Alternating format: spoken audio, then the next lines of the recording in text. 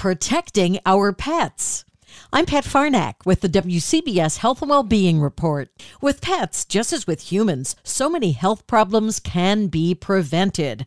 That's why Maya Shaposhnik-Kardena created her pet health company called Vetted. It all started with Maya's French Bulldog. I was constantly going into the ER for different health issues that he was having. So I really thought about the prevention side of medicine. And I thought, what better way could I learn what could have been prevented by going and sitting in ERs and just watching what people were coming in for.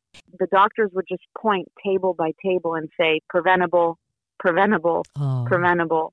And I remember speaking to one of the doctors, and I asked her, how can we break this vicious cycle? Because pet parents are paying at least $1,000 just to come into the ER, and most of them aren't insured. The entire interview at WCBS880.com/health. I'm Pat Farnack, WCBS News Radio 880. The Valley Hospital in Ridgewood, New Jersey is advancing aortic valve replacement with the introduction of the Ross procedure. Traditionally, damaged aortic valves are replaced with a mechanical or bioprosthetic valve. The Ross procedure is different. It uses a patient's own pulmonary valve, offering a potential lifelong solution to aortic valve replacement and no need for blood thinners.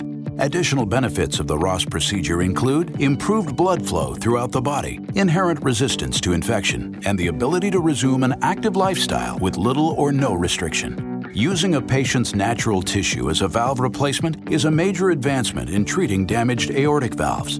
Valley's Heart and Vascular Institute is one of only a few centers in the United States offering this new technique. To see if the Ross procedure is right for you, visit valleyhealth.com/Ross procedure or call 1-800-VALLEY-1. Again, that's 1-800-VALLEY-1.